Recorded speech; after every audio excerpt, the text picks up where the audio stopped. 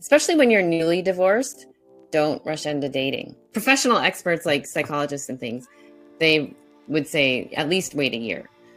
And what about friendships? Why have you written another book about this topic? In my 40s, I started to realize, wait a minute, I don't really know if these are good friends. What differentiates a true friend from a friend that is just pretending to be your friend for whatever kind of reasons? A true friend will listen to you.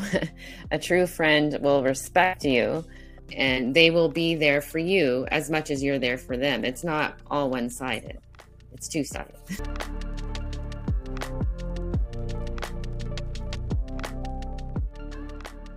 Good morning, Jenny. Good morning. On your Medium profile and your self-introduction article, I have read that you write to offer hope and encouragement. To whom that encouragement is mainly aimed for?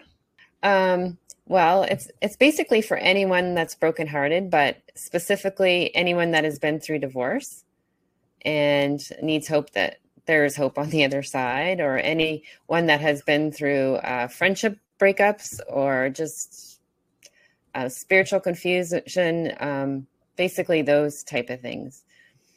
From what I have read, most of your articles as well as your books focus around the topics related to relationships, whether it be friendships, dating, divorce, any kind of relationships in general. That is probably your niche and expertise. Yep, I think it is. If you don't mind me asking, what made you interested in this domain of inquiry? Well, I myself have been through divorce. I was divorced in 2011 after an almost 13-year marriage. So recovery was a real struggle for me. I eventually found healing, and I'm now remarried and have a really good marriage. And I was able to get a second chance at love and do things right. And then I've also had struggles with friendships. And so it's basically my life experience. What I've been through has been the inspiration for what I write about. Well, in this case, maybe let's begin speaking about divorce, because that was the topic of your first and also your third book. So it's not just like the beginning, but it also got repeated. So it seems to be a very important point in your writing. So for people who are experiencing divorce and people who are going through this process, what could be some advice? Of course, it would be best if the person took the book and read it whole, but maybe some nuggets of advice that could come from the author. Yeah. One thing that I really stress in both of my divorce recovery books is especially when you're newly divorced, don't rush into dating. Give yourself time to heal before you rush into dating. Because I've heard of stories where people did rush into dating and it didn't go well. And then you also have another layer of hurt to heal.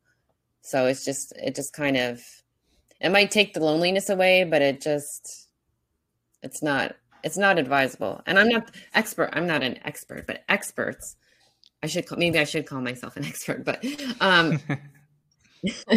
professional experts like psychologists and things, they would say at least wait a year. For me, I didn't date for 9 years, and my husband waited a long. He was divorced as well, and he waited quite a number of years too. So I mean, it doesn't always take that long. It depends on the situation. It might take a year. It might take a little less. You have to do what's right for you, but just don't rush into dating. And another really big piece of advice is, if you have hard emotions, don't run from them, feel them. Because I ran from them for a while. And so I might have healed quicker had I not run from them, the scary emotions. So those are the biggest pieces of advice I would give about divorce recovery. But for most people, I believe seeking out another relationship is a way of comforting themselves and also not looking at the hurt and the negative feelings. So if a person feels like he cannot handle the immensity of the feelings that he or she has, what could be some good advice for him or her to deal with them better, if we could use this word for the Right. lack of a better one. Right.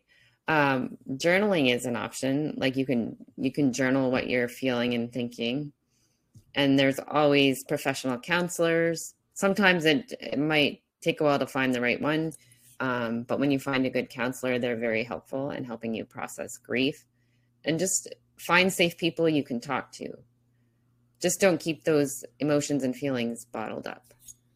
What could be a good balance between actually looking at what you're feeling and what you're experiencing, but not getting too much tangled up in it? Should a person maybe also start another kind of an activity, maybe something Yes. outdoors? That's a very good point, actually. Yeah, like take up a new hobby. Like don't always be concentrating on your feelings. That's a very good point. Throw some fun in there too. So yeah, feel your feelings, but don't wallow in them. Don't only feel your feelings. Like live your life as well. And you might not be able to do this right away, but try to feel hope for your future. Because divorce isn't the end. It might feel like it. It actually, for many people, it's a new beginning. Mm-hmm. So, perspective. But yeah, you made a really good point. So there is definitely the rough patch when you want to just kind of hurl into a bubble and stay at home without Yeah, seeing the brightness of light. But maybe after the initial phases, when the intensity of emotions start to decrease a little bit, you can start exploring the world once more without that's seeking right. new relationships as a must immediately. But Yeah, that's right.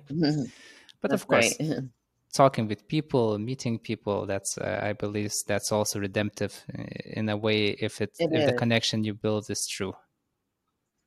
Right. And especially if you have like common values and And what about friendships? Why have you written another book about this topic? yeah, well, I grew up with basically a particular group of friends, and I had them in my life up until my 40s. And in my 40s, I started to realize, wait a minute, I don't really know if these are good friends. And so I started to question many, not all of them, many of my friendships. And after divorce, I started to gain self respect. And I started to realize I don't have to put up with this bad behavior. Mm-hmm. And so I made the difficult decision after much thought um, and talking to counselors, talking to family, to distance myself from these people. And it was very difficult and confusing. And because, I mean, there's books on like divorce breakups and romantic breakups, but there's not necessarily a lot of talk about breaking up with friends. It's just it's just as much a loss as anything else. So I wanted to leave a guide for other people who might be going through what I went through, and because it's confusing, you don't know what's going on. Like you do, but it's like, yeah, but I've had these friends my whole life. Like, shouldn't they always be my friends? Like I never imagined I wouldn't have them in my life, even though they weren't the best for me.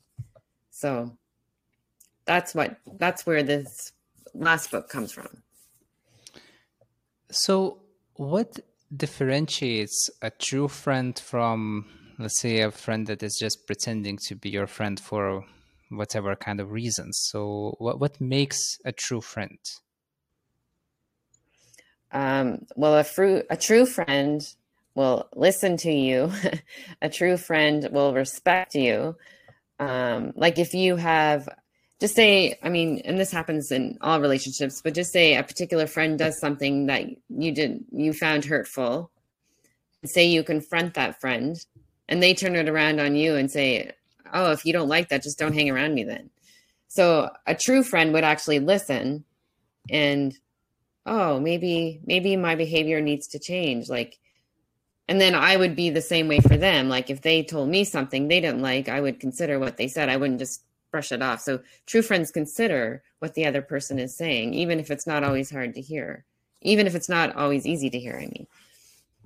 And a true friend will encourage you, and they will be there for you as much as you're there for them. It's not all one-sided. It's two-sided. I remember one of my friends from Ireland some years ago, maybe 5 or 6, 7 years ago.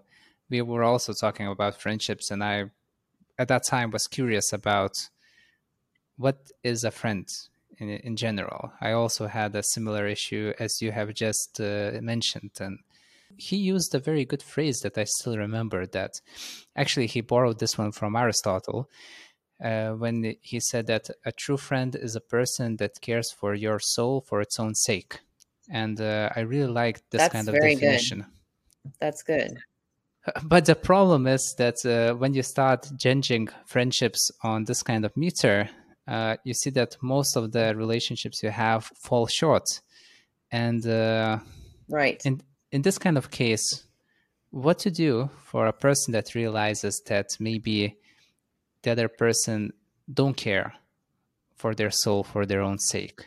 One thing I mentioned in my book, and this is important too, like you don't have to necessarily go all of a sudden like doubting all of your friendships, because there are different levels of friendship. Like there's someone that you might just hang out with to go to do an activity with or to have dinner with.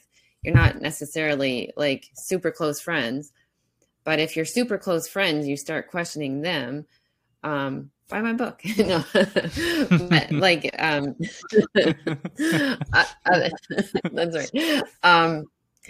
Just like do some soul searching and kind of review the history of the friendship and see maybe they've always been like that. And you just kind of let it slide and maybe compare them to other friends, or yeah, just do real, because that's what I did. I did real soul searching. I had to really figure out like, were these really good friends or not? And I did, of course, searching on the internet too. Sometimes like I searched toxic friends and all this stuff. But I think this is a very good topic that you have written about, because from what I hear and also experience, I think it's just in the air that many people are experiencing a drought when it comes to friendships. Right. In some way, some people don't really find friends anymore, and in many popular beliefs, it is said that when you reach a certain age, maybe when you're out of high school or out of university, making friends becomes harder. Has that been your experience as well, or is this just some kind of a false cliche? I don't think it's necessarily false.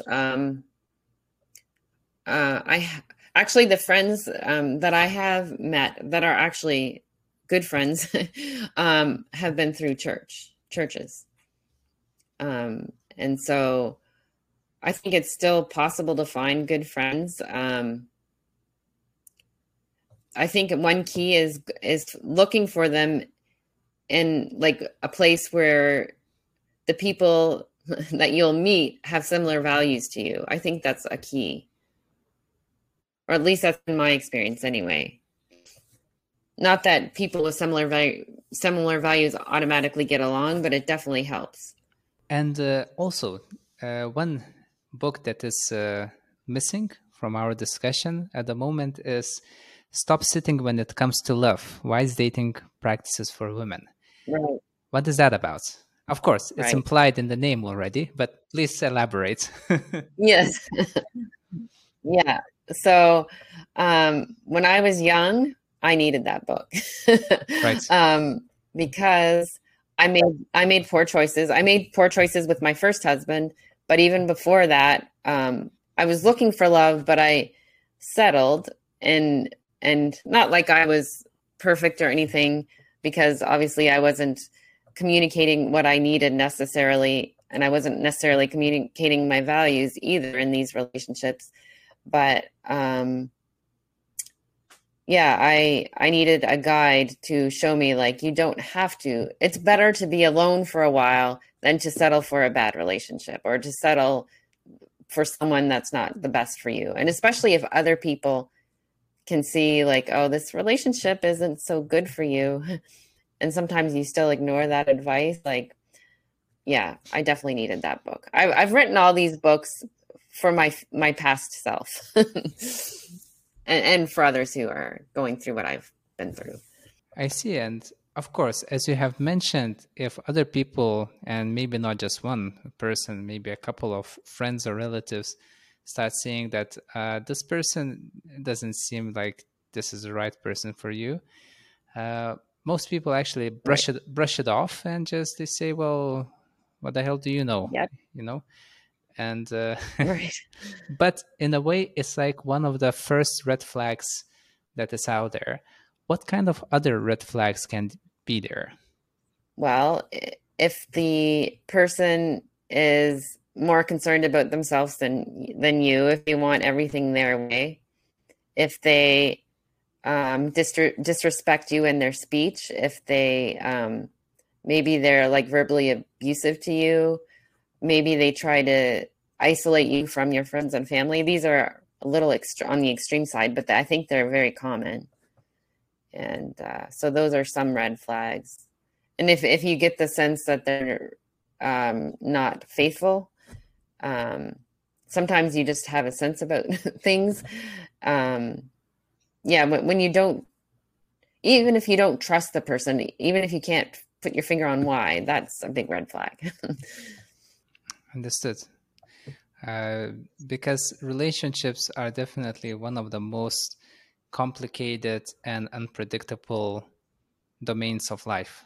You can predict Yeah. the angle of rising sun, but you can definitely not predict the thought of another person, the mind of another.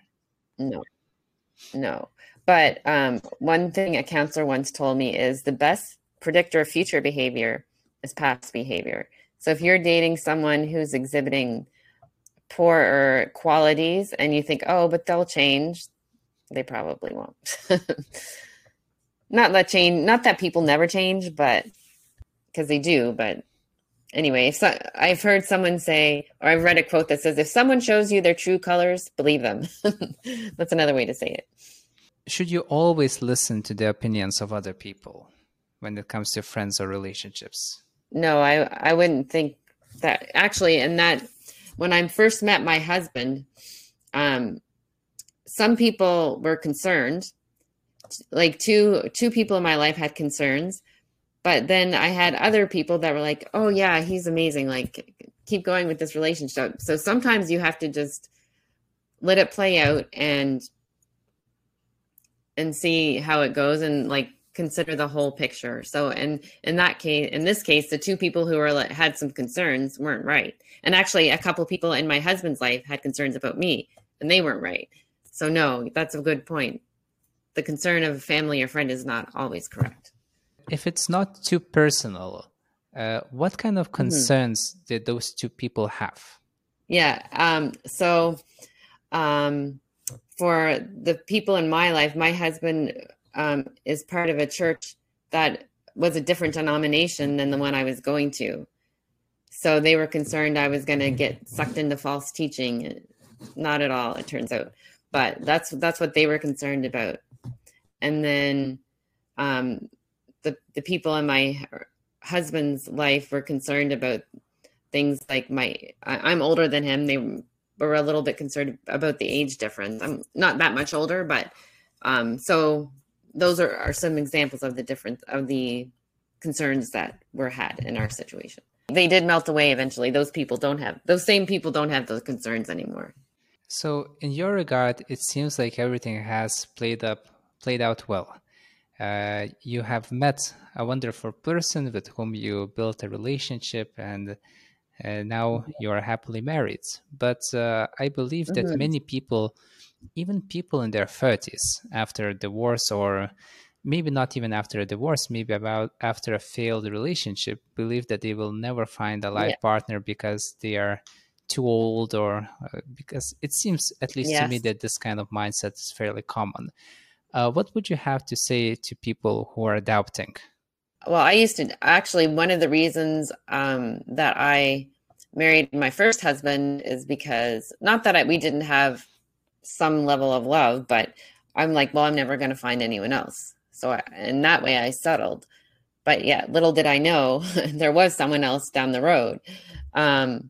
So maybe try to keep a little window of hope open in your heart if you're feeling doubtful. And even if you don't want a relationship, not everyone does, just feel hope that, there's good things in your future, like maybe a new career, or who knows. It's good to shift your mind from negative to positive. Understood. And speaking about future, is there a fifth book somewhere residing in the backspace of your imagination? Yes, there is. Actually, there's three more. I told Seriously? you I can't get out. Seriously, I have a Bible study book. I haven't. It's again. There were some articles on Medium that inspired it, and I added to it. And it's not quite ready, but that's in the works. I have a poetry book. A lot of these poems were on Medium, and but I probably need to take some off so people will buy the book and not just go to Medium. But and then I actually have an inkling. Well, I have a children's book written, but I would like to illustrate it and publish that too. So, how much time per day does writing take from you? And also, do you have a writing routine that you stick to, or is more based on inspiration? You can write 3 days, 4 days in a row, and then skip like a day. Is there a routine that you have here? I wouldn't say there's like a set routine. It's more like when the inspiration strikes. But on Medium, I do try to post a few times a week. I guess that's how I roll. and then when I'm working on a book, I spend a lot more time on the book than on Medium articles. Definitely. So it's not like you wake up at 5:30 every morning, do your morning routine, sit down for 2 hours, go walk the dog, come back, edit. It's not like that. No, it is not. I am a routine-driven person, but strangely enough, I don't have a set routine for writing. And for people that might have some ideas or some wishes to write a book in the future, but they feel like it might be such a long and arduous process, maybe there's some comfort in your story when you have written so many books in such a short time. And maybe you have some advice for those kind of people that would like to write a novel, something a little bit more long content based than, let's say, bits and pieces there. Is there some advice? Right. Well, like I said earlier, like books these days don't have to be like 50 chapters long. There's value in shorter books. Some people have shorter attention spans. And so like, don't like stress yourself out thinking, oh, my book has to be so many words or so many chapters. Like it doesn't. And so maybe set your book length goals a little, be flexible, I guess, with that.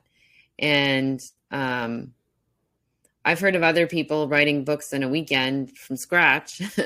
So it's not necessarily as time consuming a process as you might think.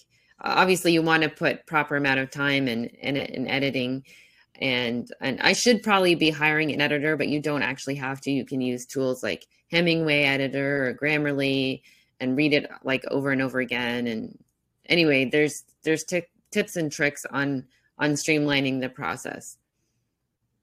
And when it comes to publishing, it seems like writing and editing is one marathon and publishing and advertising is a whole new one. As I have heard from one popular writer on Stoicism, is when you finish writing a book, you feel like you have just finished a long marathon and you want to celebrate, but then they take you and they bring you to another line and they shoot for you to start over again. So could you please speak a little bit about the publishing process as well? Are there some things that people ought to know before they begin on it?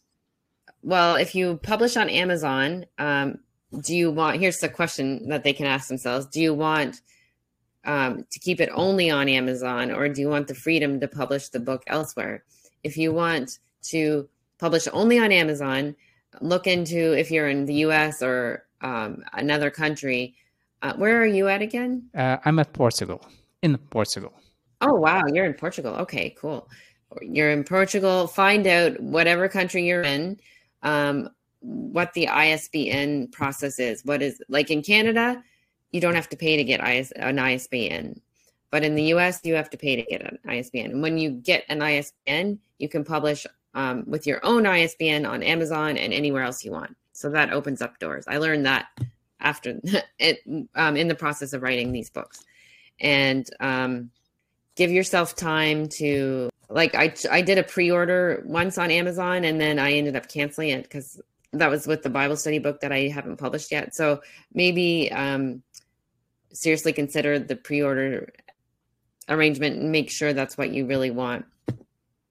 And then it is a little bit arduous getting the book from the Kindle Create software to the publishing platform.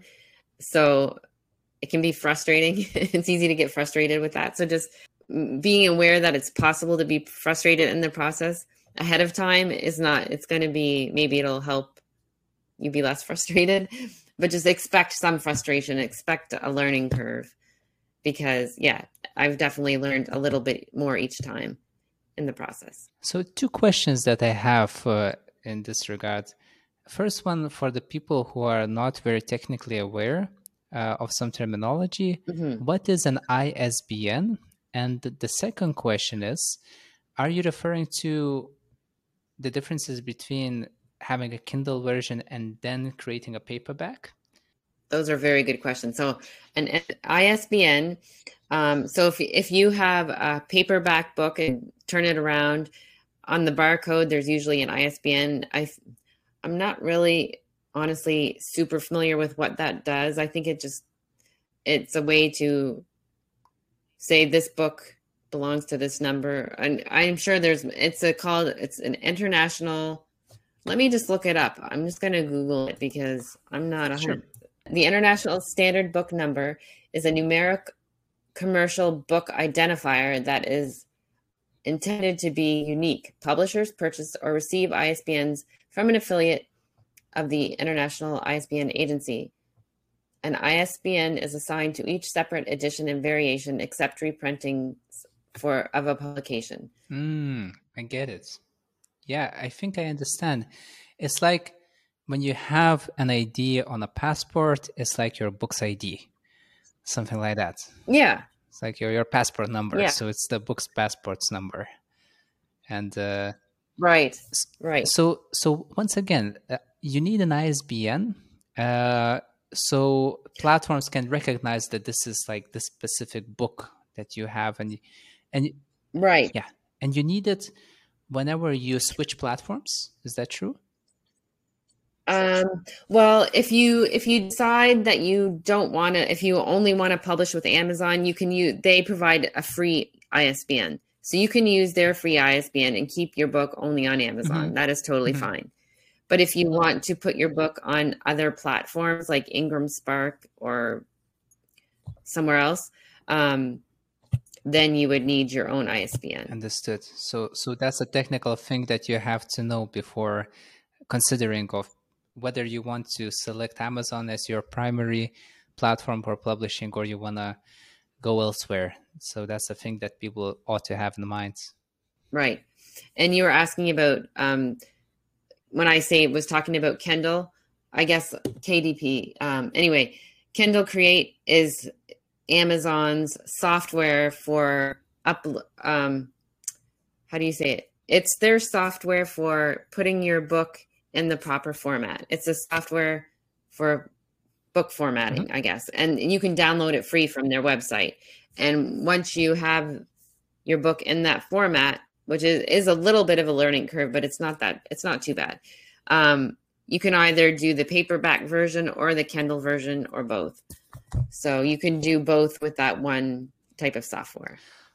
So it's sort of like when you are programming a website and you want to have a website for a laptop, you want to have a website for a tablet, and you want to have a website for a mobile phone. So you have to have different kinds of layout and different kind of chapters. Probably it's something like that.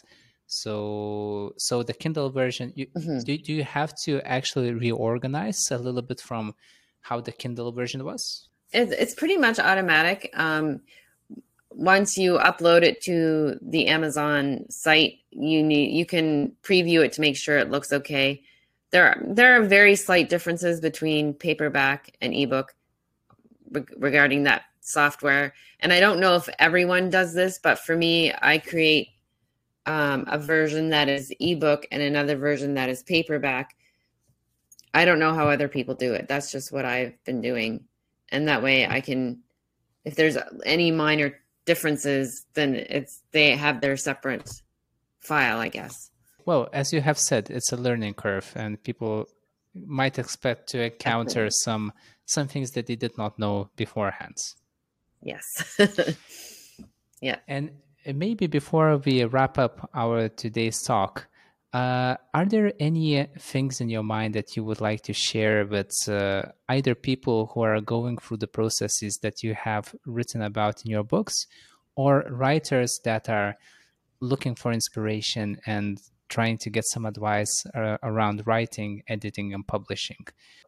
Well, if you're going through any type of relationship struggle, I want to encourage you that you're not alone.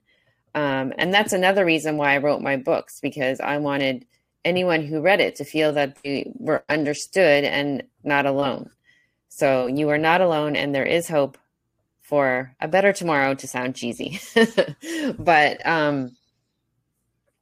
and then as far as writing, if you're a part of Medium, you can go to Medium and you can learn a lot about editing, and on Medium, there's a lot of articles there, and also YouTube.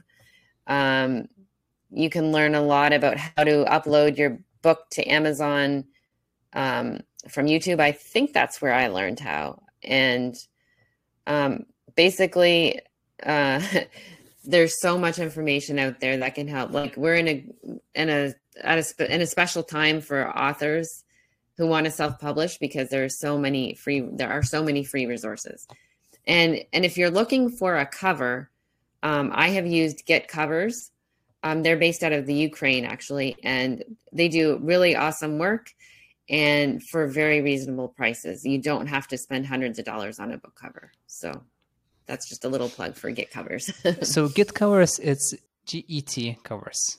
Okay, I'll probably put a link to these covers in the episode description afterwards as well, together with the contacts of yours and also the links to your books. Okay, and actually I do have an affiliate for Get Covers, so I can send you that if you want to put that link in there. Cool. So if anyone listens to this and like, hey, I want to try Get Covers, then I'll get a small commission at no extra cost to you. Sure. Why not? I'll put that specific link there. Thank you. And also for the people that wish to connect with you, maybe they want some advice or counseling on the topics that you have written about, or they just want to chat, where could they do that? Well, they can find me on Facebook. If they search for Jenny Alexander Author, they can find me there. I'm also on Instagram at A Wise Writer. A Wise Writer. A Wise Writer, yes. I don't offer counseling per se, but interestingly, I do have a counseling degree in my background. But I mean, I could listen or whatever. But yeah, so that's how you can find me. So for now, I believe that will be good for this week. And thank you for joining. It was It was a big pleasure to talk with you, Jenny. Yeah, it was great talking to you. I'm very encouraged and motivated to keep going. That's good. And I will know if there are any people that are going through some turmoil in terms of emotions relating to their friendships, relationships, or something else. I know to whom I can direct. Thank you. All right. Sounds like a good plan. All right, Jenny. Until next time. Until next time.